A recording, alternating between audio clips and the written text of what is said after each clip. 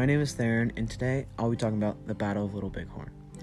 The Battle of Little Bighorn, also known as Custer's Last Stand, was fought on June 25, 1876, near the Little Bighorn River, which is by Billings, Montana today. Many things had happened leading up to this battle.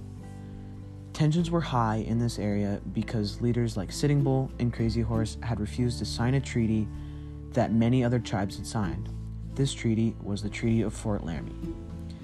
This treaty said that it would put them on reservations and take away their nomadic lifestyle so they would not bother or interfere with other tribes that were trying to settle west. Another conflict was gold was found on the Sioux Reservation in the Black Hills. This was a big deal because they had signed a treaty that said that they could stay on the reservation and white settlers would not impede on their land. But white settlers had ended up going on their land to get gold and get rich, and this broke many treaties and it upset the native tribes. Seeing this, the government attempted to buy the land from the tribes, but they said no, and they joined Sitting Bull at Greasy Grass, which is by Little Bighorn, in defiance of the U.S. government to not go on reservations.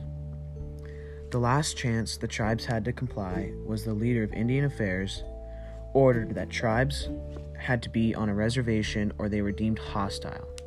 Sitting Bull and Crazy Horse and other tribes refused. So Custer and his 600 men were sent to intervene with these tribes, and on the morning of June 25th, Custer and his 200 men in his battalion were sent to go on a scouting mission.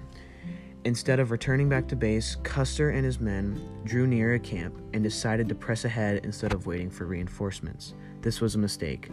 Word quickly spread throughout the tribes. Sitting Bull stayed with some warriors to protect the women and children, while Crazy Horse charged ahead and took on Custer head-on. Custer was quickly surrounded. They fought hard and tried to retreat many times, but they were slaughtered within an hour by 3,000 Indian warriors, accompanied by Crazy Horse. This was the U.S. Army's biggest defeat on the plains.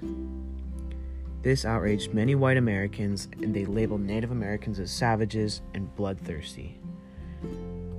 But within the next 5 years, all tribes would be put onto reservations, and white settlers would continue to settle west. That is my podcast on the Battle of Little Bighorn and Custer's Last Stand. Thank you.